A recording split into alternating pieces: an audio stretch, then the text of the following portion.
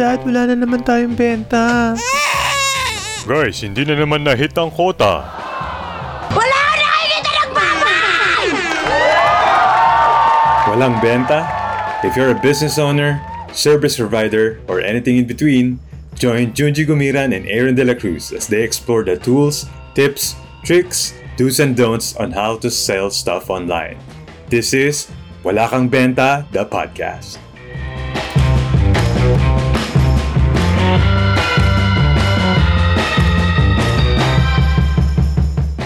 Welcome to another episode of the Wala Kang Benta, the podcast. Siyempre, mag-isa lang ako nag-announce ito. This podcast is created to help Filipino entrepreneurs, marketers, freelancers. Kung may gusto kang ibenta, we will help you with tips, insights, do's and don'ts on how to sell online. I am Aaron De La Cruz. At ako po si Junji at ngayon inaayos ko yung video ko for recording purposes. Yeah. Yan, okay. Live kasi tayo nag-record, of course, sa aming bagong studio na in reality, bahay na. Ay, nga pala, Aaron, may tanong ako sa'yo. Napaka-scripted na ito. Ano yun? Di ba gagawa ka ng e-com business mo this year? E-com brand. Yes, that's the plan. This year. Sinimulan ko na nung December, di ba? Pero, ongoing na siya ngayon. So, nung December, ang ginawa mo is kumakausap ng suppliers. Potential suppliers, yes. Tapos naghanap ka na rin ng mga possible coaches, mentors, at saka network. Actually, meron na. Bago ko sinimulan yung e-com product, yun muna yung, hindi mahinanap, pero buti nga nandun ikaw, yung mga iba pang mga e-commerce mentors. Kasi kung wala naman kayo, hindi ko masisimulan. Hindi ko gagawin yun. Hindi lang yun. Kasi wala ka kaagad. Yeah, isa pa yun. Tapos wala kang ka-idea. Ay, wala palang benta to. Ay, nangina pala tong product na. Right. Baka nadismaya lang ako kasi walang guidance. Na-excite ka, tapos walang benta. Tapos nasa wala kang benta dapat ka. Sakto. Diba? At least ma-share mo yung experience. Huwag niyo akong ganyan. Alam ko, walang benta. So, ngayon, meron ka ng product in mind. Nag-start ka na possibly nag-move na yung product for development, manufacturing. Yep. So, ano na yung next step for you? Yun, hindi ko alam. Siguro Siguro. Tayo sure, nako.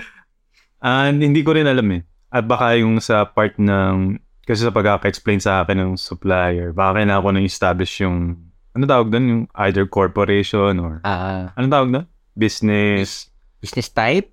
Oo, parang gano'n. Kasi re-register pa siya eh. Dahil yun yata yung kailangan for FDA. Yes, kailangan mo dyan ng kailangan mo ng address mo, company details para makapag-register ka. Pero syempre, aside from the establishment ng company or corporation man yan, importante kasi na before ka mag-launch, may month na ba ito? Wala pa. Let's say, March, April, May, around that month. So, Q2, no? So, Q2. Importante kasi na meron kang business plan. Ano? Business plan. Importante na meron kang business plan! Yun na episode natin. Lagyan natin ng konting Oo nga pala. So, business plan. Important na may business plan. So, for this episode, tuturuan ko si Irot kung paano gumawa ng business plan. Bakit? Wait lang, parang hindi ko pala kaya to. So, paano saan to? Business plan na to? Hindi. Tuturuan namin kayo gumawa ng business plan kasi marami sa mga business owners, lalo na sa Pilipinas, yung magne-negosyo, magmamarket. Huwag tayo lumayo. Ako isang example. Diba? Hindi ko alam yung next na step. Diba? Yun nga, hindi na namin gagawin kasi nga walang business plan eh. Walang projections ng kita, ano ba yung strength nila, ganyan. So, ang mangyayari, business lang, tapos, pag hindi bumenta, walang capital, malugi, tingin nila, hindi sila magaling. Tingin nila, ay dapat pala, nag-aral muna ako, ay yung coach ko hindi marunong. Right. Pasok wala ka na plan, diba? Siguro to be fair din ako personally, to be fair sa mga tao na gusto mag-start ng business, hindi naman kasi natuturo na, ay kailangan pala may business plan. I think for most people, ang start na ng business, ay may pwede ako benta ko. Yun na yung pinaka-plano, whether or not kumita or hindi. Pero for something na ginagawa ko, like yung mag-spend ako ng capital. Remember, yung ating last episode was about the different e-commerce models. and ano yung kaakibat na capital you need. So medyo significant tong capital na ilalabas natin. It's really important na magkaroon ng business plan kasi nga otherwise, yung sabi mo kanina, hindi mo alam kung bakit nalugi, bakit ano nangyari. So like, saan ka papunta? Yun. Tama pa ba yung ginagawa ko? True. Sige, define muna natin ng konti yung business plan. Ano pa yung business plan? Bakit ba kailangan ng business plan? Pwede namang benta agad, di ba? Siyempre, pinaka-exciting benta eh. So, business plan kasi, para siyang roadmap ng business mo. Okay. So, you don't have to start naman with a very complicated business plan na kompletong-kompleto. Kasi sa simula naman talaga, in reality,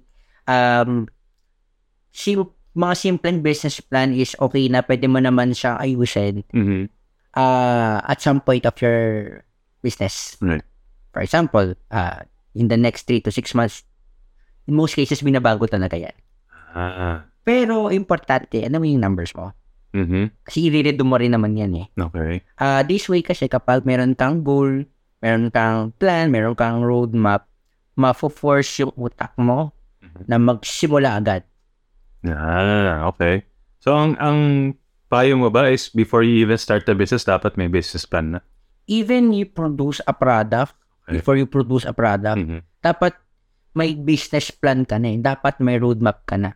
So, ayun yung reason kung bakit maraming business na hindi nagmamaterialize. Kasi puro ideas lang. Okay. Kasi hindi nila yung nakikita kasi wala roadmap eh. Walang plan. By having a business plan, pag na-map mo kasi siya, you commit to it eh.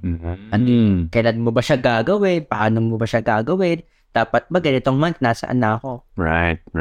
So, magiging tangible siya na hindi lang sa idea, makikita mo, ito yung projection ng kita ko, or hindi pala ganito kalaki yung in-expect ko na so makikita mo yung lahat sa business plan. Hindi lang to about sa mga e-commerce business. This is applicable to all type of businesses.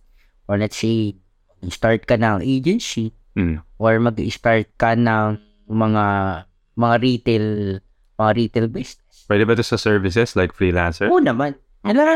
Importante yun kasi it will help you identify din the gaps doon sa business mo na hindi mo siya makikita kapag ideas lang siya. Okay.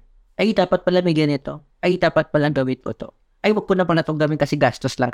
Okay. Yan. So, meron na tayong reason why every business, kahit mga freelancer services, ano man yung balak may benta, should have a business plan. Now, paano yung steps niya in creating a business plan? Well, aside from na mention natin kanina, yung execution din, nagiging nagiging mas madali. Kasi may business plan. Step by step kayo. Unlike kapag ideas lang siya, scattered yung ideas, very unfocused. But if you started doing this one, may purpose ka na, may skeleton. May skeleton na. So from being confident lang, confident ako, magagawa ko to. Confident ako, kikita ko ng 6 figure. O confident ako, mag 7 figure to. 3 months, nakakapag-plan ka na ng go-to-market strategy mo. Magkano ba yung kikitain mo, yung mga forecast mo, the way you craft your messaging. Tapos mas nagiging clear din on bakit ka different sa ibang businesses. Okay. Sa ibang brand. Tapos dito mo nakikita yung competitors mo, magkano charge nila, ano yung pangit at magaganda sa mga competitors na yun. So lahat to nasa business plan? Oo. Okay. So nagpipingpong ka ngayon.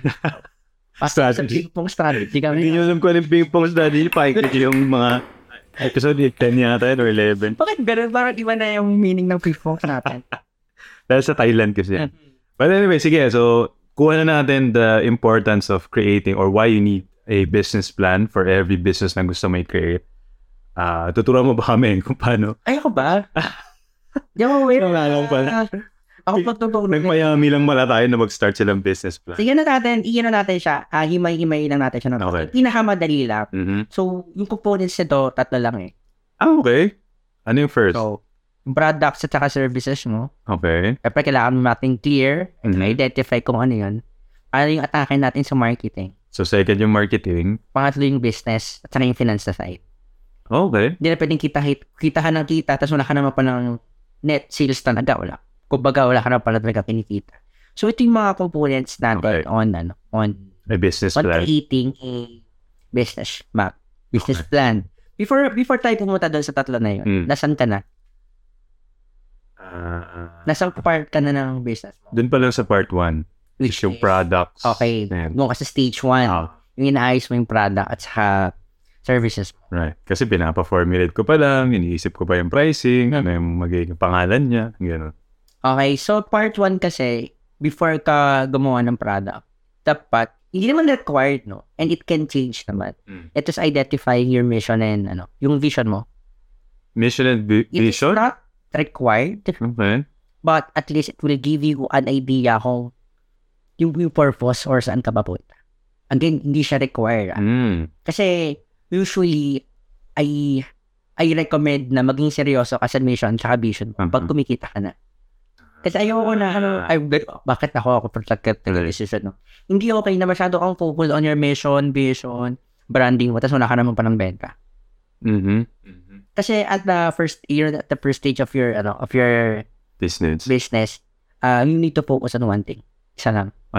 Sales. Galing naman ni Aaron. Focus ka on sales.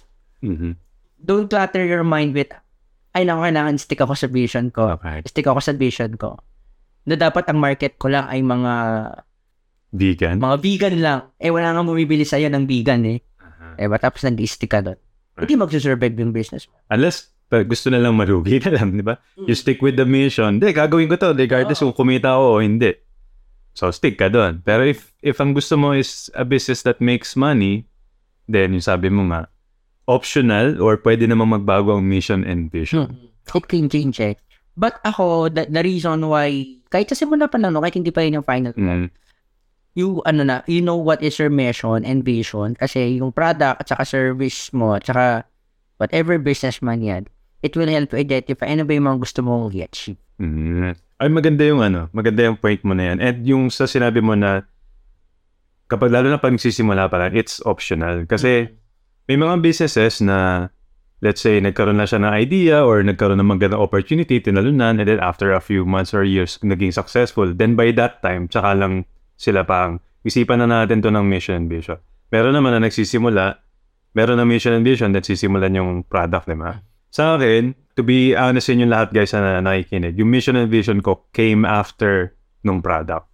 So, ang bala ko kasi na e-com brand na i-establish is vitamins or supplements for kids in the form of gummies. Ngayon, nasa gummies. Oh, ba't mo sinabi? Pagdayahin ka nila. Oh, sige lang.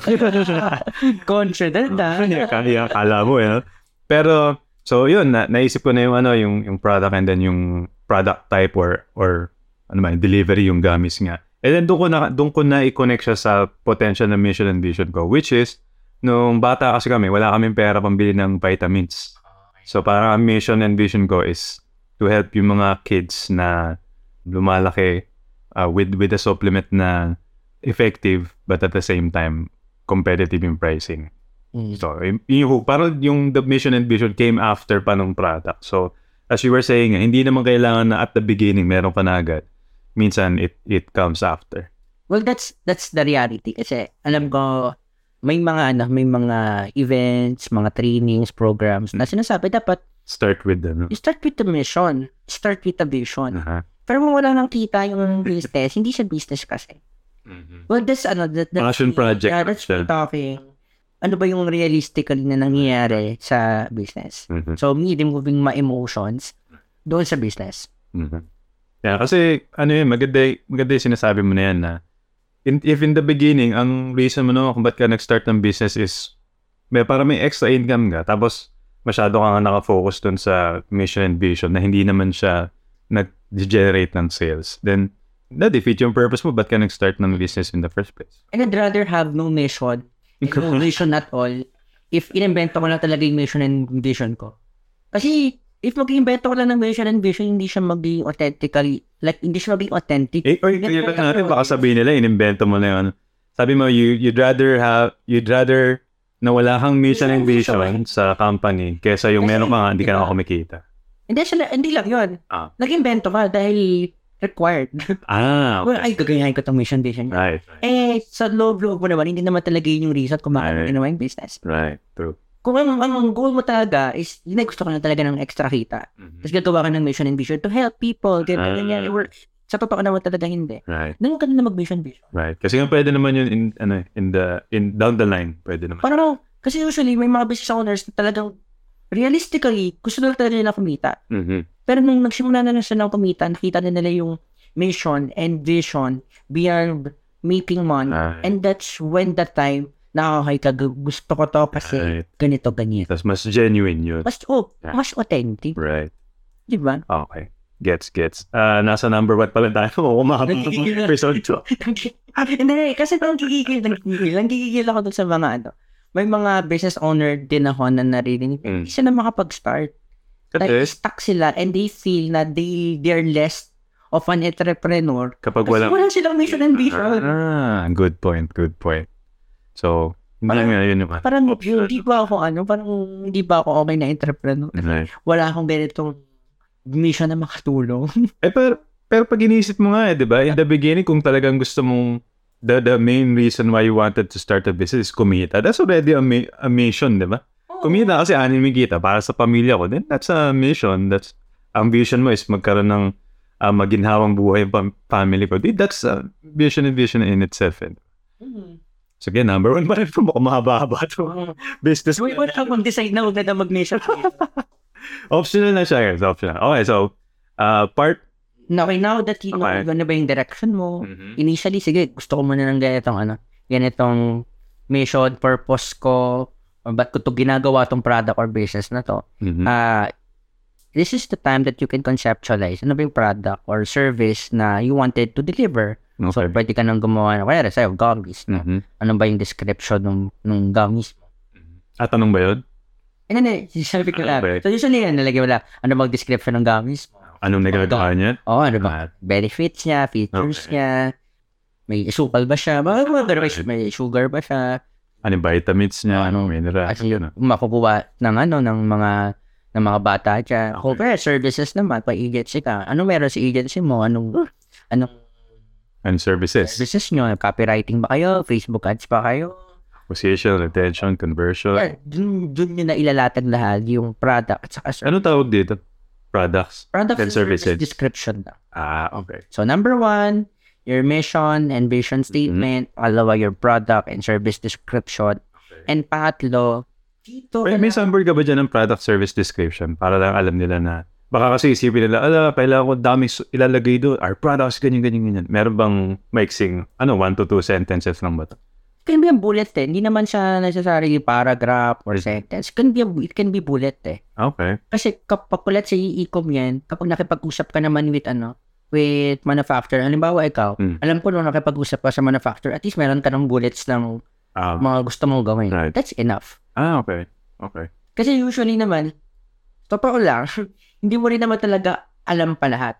Marirealize mo lang, likdagat ko to ng ganito. Kapag may mga nakausap ka na ng manufacturer, or may nakausap ka na ng expert or a coach, right, or someone who've been there. Right. Kunyari, agency owner ka, you wanted to offer this type of service, manalaman mo lang, kailangan ko pala ng ganito pa pag may nakausap ka ng iba pang agency owner. O kaya may nakausap ka na client, right, na oo nga, kailangan din pala ng mga client ng ganito. Hindi lang pala copywriting, kailangan din pala ng graphics. So, ayan. Service ko. Okay. So, for now, pwedeng bullets lang siya kasi eventually pwede pa siya mag-back. Okay. It's just that dapat, at least alam mo. Kasi wala ka namang lalapitan na manufacturer or supplier na, sige nga, anong business lang pwede sa akin? Walang ganun. Okay. Yeah, true. Yan. So, pag mayroon ka ng product or service, you need to identify yung differentiators. Bakit ka iba? Bakit ka unique? Okay. At not necessarily unique with the product, pero let's say, kung 10 kayo nagbebenta ng Rejuve, parang gigil sa Rejuve. Bakit bibili sila sa Rejuve? Bakit yung Rejuve mo bibili? Hindi lang ba yan Ano tawag dito? Product differentiator. USP, unique selling proposition. It can be a unique selling proposition. Yung Rejuve mo na ba, hindi lang siya nakakatanggal, hindi lang siya nakakapagpabalat, Ano? Yayaman ka pag... Yung rejuve mo ba, buong katawan, balat na balat, di ba? Yung mga ganun type of differentiator. May ano din, pwede rin differentiator ang, which is very common, price. Yun ang ginagamit na differentiator. Mas mura kasi kami, laging ganun. Pero it's not the only differentiator. So ano yun? Ano pa? Halimbawa, Ang sa service, let's say, kung sa service, pwedeng speed of delivery. Kung ang common ngayon sa service na to, let's say, copywriting sales page is 30 days, I can do it in 7 days. So that's another differentiator. o kaya in terms of how you're gonna package your product, hindi ka lang ba nagbebenta ng, kumbaga, nagbebenta ka ba ng product na tingi or you gonna package it like a kit? Okay. Kasi ang gagawin mo, ipepenetrate mo yung isang ipepenetrate mo yung market. So you need to have a market share. Right. So for you to get a market share, you need to have a differentiator. Right. Kailangan iba ka sa kanila. Right. Kasi otherwise, ba't sila bibili sa'yo, di ba? Kung wala naman parang difference, tapos bago ka pa. Pwede mo namang, pwede ka pa rin naman talaga makakuha ng market share even without differentiator. Okay. Kaya lang, medyo magiging challenging siya at saka magiging mahal yung cost ng acquisition if nag-expect ka ng pera sa ads. Right. Or mag-struggle ka sa marketing mo to attract customers or audience if parang kalap din siya iba. Buti naisip ko yan ngayon although wala pa ako nung actual written na business plan, pero doon sa e-com brand na gusto kong i-start, naisip ko na yan, anong differentiator ko? Kasi right now, ang gusto ko ibenta na product is for brain development. So, vitamin shot. Sure, ba talaga sinasabi mo? Ay, gagawin niyo ba ako competitor, guys?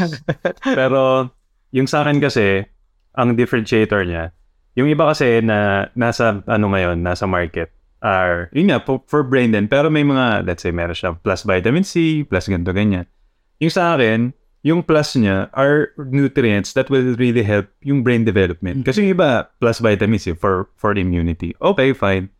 Pero sa akin kasi, nag-focus na ako sa brain talaga. If brain development, lahat na yung mga additional na nutrients, really for brain. And ni-research ko na, nagpunta pa ako ng Harvard website.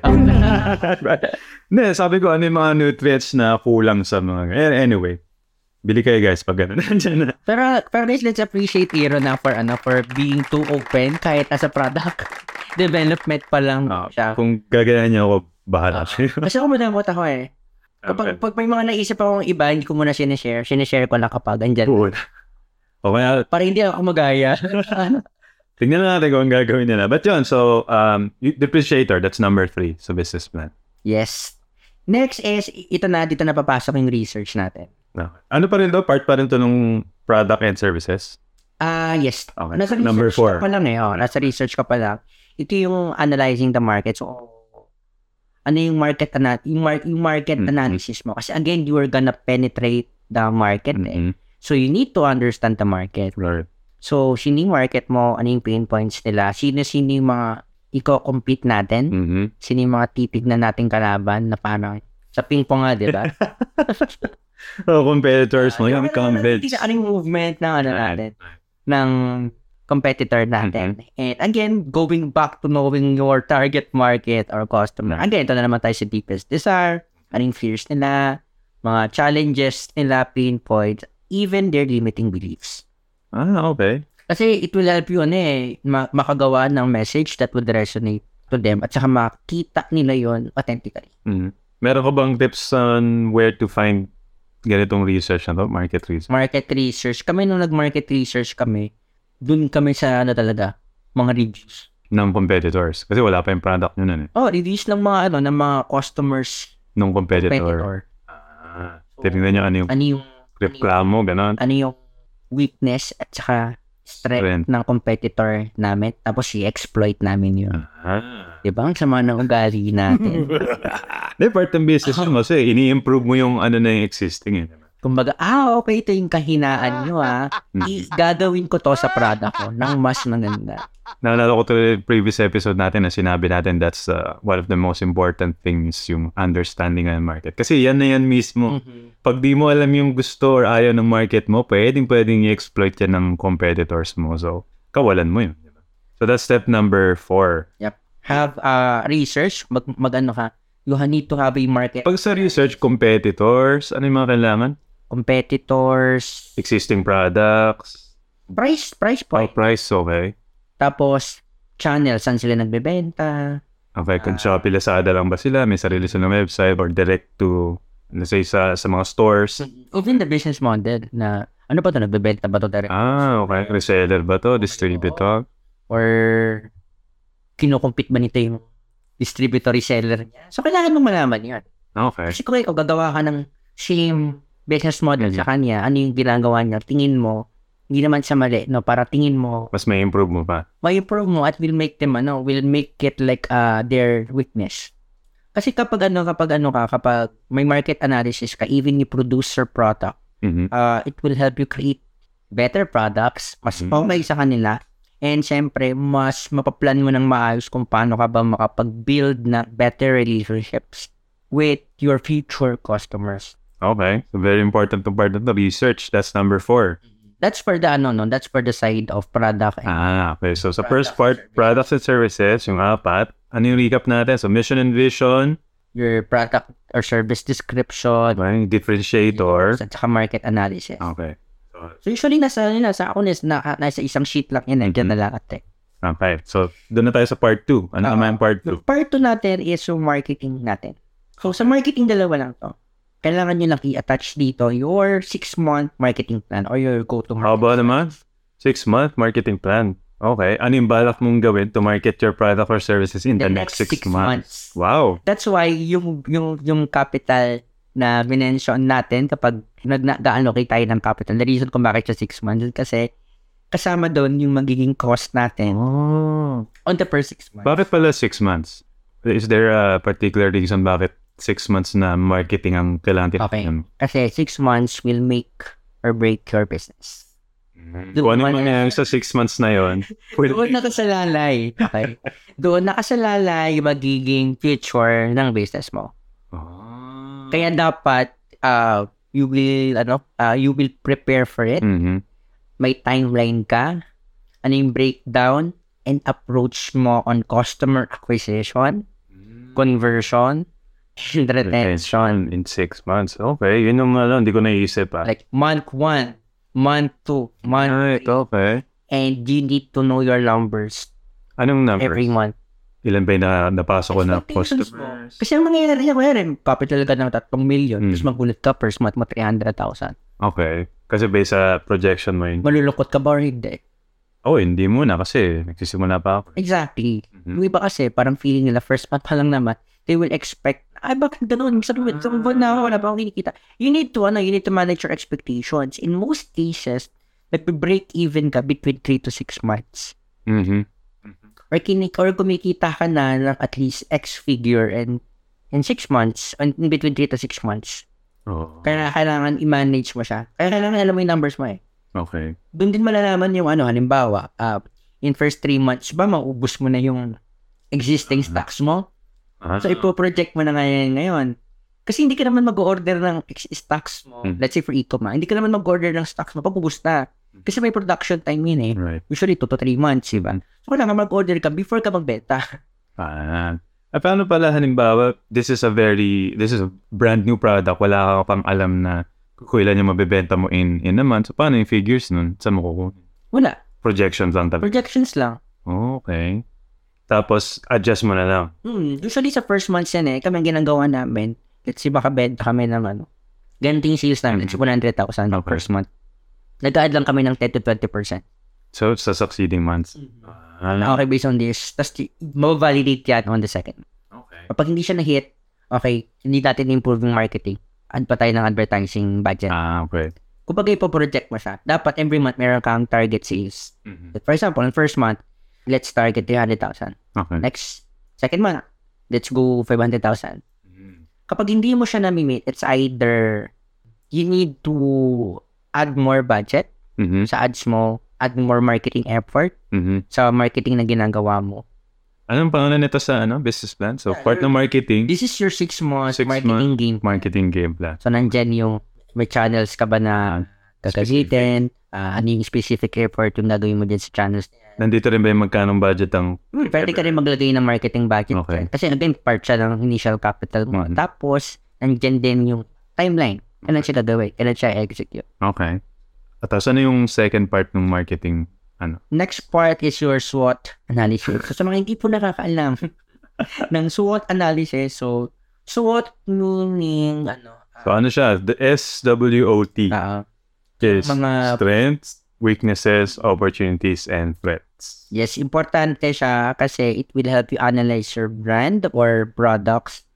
Tapos makikita mo dito yung realistic obstacles you're up against at saka yung differentiators mo din. Right. Ako, wala akong business plan before. Okay. Pero may SWOT ako. Saan galing? Sa research? Sa research. Okay. By having a SWOT kasi, na-identify mo yung blind spots mo na hindi mo na-realize kung ideas lang siya. Tapos yung mga possible roadblocks. Tapos, with that kasi nakakapag-plan ka in place. Mm-hmm. Ang nangyayari, nakakapag-react ka to imaginary problem. Mm-hmm. Hindi pa siya dumadating pero nagre-react ka na. So, nare-ready mo na. Paano pag hindi na-hit yung ganitong sales? Oh, okay. Paano kung na-disable tayo ni Facebook? Okay. Paano kung bawal pala yung product natin sa ads or sa TikTok? Mhm. Kasi bawal pala yung gluto tayo. Bawal pala yung gluto tayo sa Facebook. Oh, okay. So, nakakapag-react ka na. Doon sa imaginary problems kahit wala pa. Right. Para kung hindi yung kung kailan nandiyan na yung product, Mm-hmm. di ba, nagbebenta ka na, saka tatatarat, ay, may ganito pala, ay, naku, para natin ito gagawin. Right. Okay. Kumbaga, ine-expect mo na. Mm-hmm. Walang gulatan. Mm-hmm. And itong SWOT is, I think, malaking part ito is galing sa research mo, no? Tama? Alam, may research ka. Okay.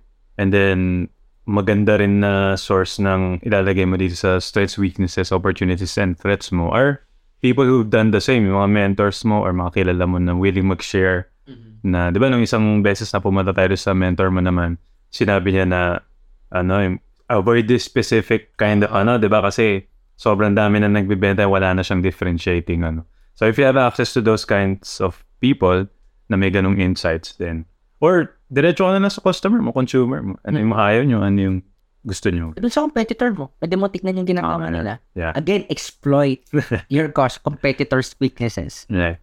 So, ito yung part ng marketing. So, under marketing, you have the projection, 6-month projection, and then The 6-month marketing, like a marketing plan. Okay. Gawa ka na ng marketing plan mo. Mhm. And have like SWOT analysis. Okay. So, part 3 na ba ng business Yes. plan?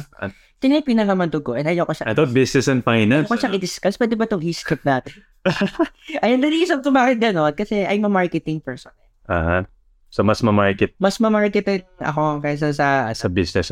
Sa business, part nito yung operations. yes, operations, paggawa ng management team mo, Mhm. cash flow, hindi ko yun alam kasi nga marketing person ako. That's Okay. why when I started my e-com, I look for someone na mas expert to. Mhm. So, siya yung naging parang partner ko sa business. Okay. Na ngayon, nag-handle ng day-to-day operations sa akin. Okay. Sige. So, anong laman nito? Itong business process and finance? Ayan, so nandito yung management team mo. Structure. Oh, okay. Ano yung sino yung CEO, Mhm. sino yung head ng ganitong department. So, paano kung medyo maliit na business plan to? So, wala ka namang CEO, ganun. Ano lang naman kayo, at least you need to identify Anong role? anong role yung tatlo. Hindi yung parang-pares pa na kayong marketing, di ba? Kasi Sino mag-o? sa operation, Wala nagbabalot na order. di ba? Aggressive na marketing year. Tapos wala nagpo-fulfill the order. So we need to know ano yung mga roles na mga Right. Ayun, ano yun, magandang point yan na sinabi mo kasi minsan may mga business na pareho, let's say partner kayo, tapos pareho kayong yung visionary. So, ang ganda ng vision, wala naman nag-execute. So, at least pag ginawa nyo itong business plan, makikita mo na, pareho pala tayong marketing person. So, sino gagawa ng ops? Kaya dapat baliktad Parang instead of, okay, grupo-grupo tayo, kailangan muna, alam mo yung mga talents at saka mga experiences na needed to create the management team. Yung iba, basta-basta lang magpupunta. Okay. Kasi pare-parehas may pera. Aha. Right. Pero yung talent nila, pare-parehas pa na sila nagpupulfill ng order. Walang marunong sa marketing. Di ba? So, mahirap kasi yun. Okay. So, yun yung isang, ano tawag dito? Management or You need to know your management structure. organizational structure. Okay. Ano pa? Ito, ayoko tong Next, yung cash flow statement. Ano naman to? So, yung cash flow statement, it has to be a detailed, detailed flow ng cash. Pero literal. Nilagyan mo na ng details sa umpisa. Pero ito yung income and then expenses. Cash flow needs will affect yung growth. Kasi kailangan mo ng ilan ba yung perang on hand natin? So, ano yung capital natin? So, paano natin ito papaikutin? Magkano mapupunta sa pagbili ng bago inventory, magkano mapupunta sa marketing, pasweldo sa mga tao. Yun. Yes, andun yun. Para magkano ba yung magiging, hindi mo na mention profit. Ano yung profit natin dito? Okay. Paano natin papaikutin yung profit natin? Tama. Para makapag-order pa tayo ulit. O kaya, paano natin i-scale yung growth natin? May next month ba? Magkano na yung order natin? Mas malaki na ba? Right. Kaya important yung kasi ba, narinig kita nun when you were managing your own business, parang andun yung opportunity to grow kasi ang daming demand. However, in terms of yung cash flow, nakatali pa kasi yung current na sabihin na natin capital nyo sa existing na inventory. Hindi kayo makakuha or maka-order ng panibagong batch of inventory. It will take a few months pa bago dumating. So yun yung dapat na po-foresee mo na po-project mo siya sa cash flow para alam mo na if in case tumaas yung demand natin, meron tayong pambili ng inventory, parang gano'n. At saka usual na nangyayari sa mga startup, sa mga small business, ang laki-laki ng expenses nila on operations. Like, bibili agad ng malaking office, mag-hire agad ng sobrang daming tao. Hindi alam kung saan hugutin yung budget. Talagang nagsisimula ka. Parang bakit kailangan na magre-renta ng malaking office? Kung pwede namang, sige, mas maliit lang muna na office. If kaya lang sa kwarto lang muna, di ba? Kung di pa naman ganun kalaki yung order. Maraming ganyang startup. Lalo na kasi yung mga alam mo yung mga nag-venture capital, yung kumukuha ng outside investors to fund the startup. Pag ganun kasi, tas lalo na hindi mo naman sa pera, diba? Taga-manage ka na. Parang hindi mo nararamdaman na, hindi tayo kumikita, 3 months na tayong hindi mo tayo kumikita. Whereas kapag talagang capital mo yun, sarili mong pera, talagang magpapanik ka, 3 months na, hindi pa ako kumikita. So, with the cash flow statement, nakikita mo yung mga ganun ba? Nakikita mo yan nakikita mo yung mga possible expenses, nakakapag-decide ka ng tama based on the money you have or cash you have on ilan ba dapat yung hire. Di na ba tayo mag-hire ng ganitong team? Kaya na ba natin mag-hire ng 10 sales team? Okay. Dapat ba mag-hire na ako ng project manager? Right. Dapat ba mag-hire na ako ng empleyado agad-agad? Even, let's say, agency ka, mag-hire na agad ako ng mga freelancers. Ng freelancer, wala ka pa kang kliyente. Okay. So, sa cash flow yun. Ano yung next after Next, ito na yung projections of your revenue. So, dito, gagawa ka ng forecast of realistic revenue projections, assuming, okay? Assuming na ayos lahat. Pag sinabing ayos lahat, yung marketing strategy mo nag-work siya, tapos may product market fit. Okay. So, pag sinabing product market fit, ibig sabihin, may demand sa product mo at may customers or may market na willing bumili ng product. Na bumili ng product. Yeah. So, that way, maaayos mo rin yung yung scalability, na yung next step for you. Tapos, even sa operations, malalaman mo, okay, by this time, ready na siguro ako mag-add pa ng mas maraming tao kasi mas marami na kaming order o mas marami na kaming client. So, I'll need more team to handle the fulfillment. Ito, sales projection? Yes. Okay. And then, ano yung next? Ang pinakauli, ito na, gagawa ka na ng timeline and execution plan. So, Aaron, kung wala ka pa rin timeline and execution plan, after this recording, gumawa ka na kasi mag-launch ka in the next few months tapos wala kang ganito. Right. And again, without timeline saka execution plan kung paano mo to i-roll out itong business plan mo. Again, it will help you create a roadmap na kaya mong i-implement na hindi lang na siya ideas, hindi lang na siya confidence, hindi lang siya yabang lang na sa harap ng maraming tao gagawa ka ng business. Pero sa totoo, wala ka naman pala talagang plan. And napanood ko na kasi yung training mo nito sa Ads Level Up about that business. Wala pa akong ganitong training. Ano wala? Baliw ka. Ibig ko sabihin, meron ka ng previous recording nito, tinuro mo siya sa ibang estudyante. And na-appreciate ko yung importance niya. Yes. Kasi right now, kahit nandyan ka as a mentor and may natatanungan ako about the next steps in business, kung wala tong business plan na to, talagang sabi mo, scattered. Ano ba sisimulan ko? Saan na ba ako dapat ng focus? Gagawa na ba ako ng ganitong anong projection? So wala talaga. Kaya appreciate ko yung importance ng business plan. And meron na ako actually sinimulan, pero nandun pa lang ako sa part ng Tapos na yung mission and vision, nasa differentiating something. Doon sa unang part.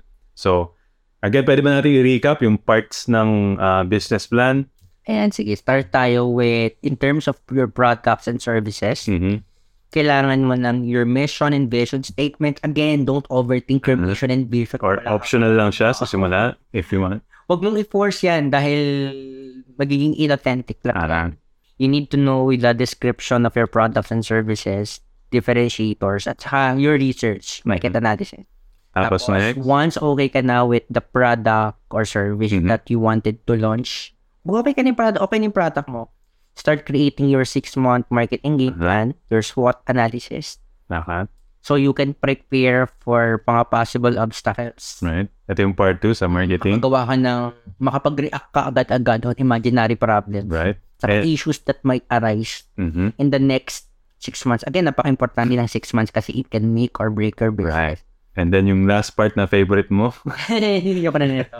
Ang last natin is your business and finance na side. So, ito yung structuring your management team, sino yung mga mag-handle na mga dapat i-hire, bentang department, and fix your cash flow statement, and create your revenue projections na rin. And last, syempre, ang pinakadulo ng ating business plan is you need to have a timeline at saka execution plan ng lahat-lahat ng to. Okay. So, that's the components of a business plan and bakit kailangan mag-create ng business plan. Whether or not you're trying to create an e-com brand na malaki yung capital or a small business na gusto yung start this 2023. So, we hope na nakatulong sa inyo to. And if you have a business plan tapos gusto nyo yung ipacheck, email lang kayo sa hello@walangbenta.com. Send namin ang PayPal namin. Give you feedback. For the business plan. Gusto kasi talaga namin na makapag-start na kayo. And hopefully, itong senior ngayon ni Junji will help us start our own e-commerce businesses. So, any last words? Wala naman. Pagod na rin ako. And I don't know if sa recording marinig nyo, no? Pero baka may narinig kayo naghihilik. Hindi kami yun. It's actually my dog, si Clatter, na dyan katabi siya ni Junji. Naghihiling siya. Pagising na siya. Sobrang interesting daw kasi na topic na katulong siya. So, pag may narinig kayo, naghihilik siya. Ayan siya. Kung nakikita niyo yung video, ayan siya. But yeah, we'd like to thank you guys for listening. Hopefully, ma-start nyo na yung business nyo. And kasama nyo ako nagagawa ng business plan for 2023. So yun lang, maraming salamat. Bye-bye! Bye!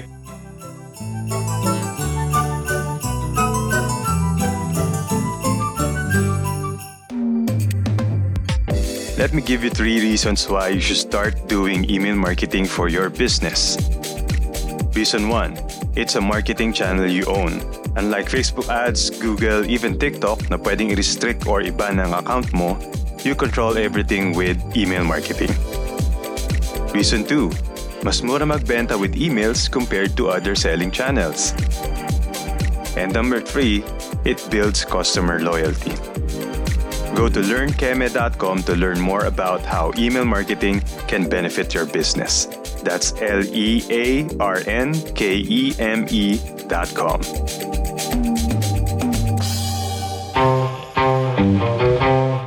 If you like our podcast, consider signing up to our email newsletter. It's where we highlight cool things we found online, including apps, books, new hacks and tricks to help you sell more. Plus, it's 100% free. Just go to walakangbenta.com to sign up.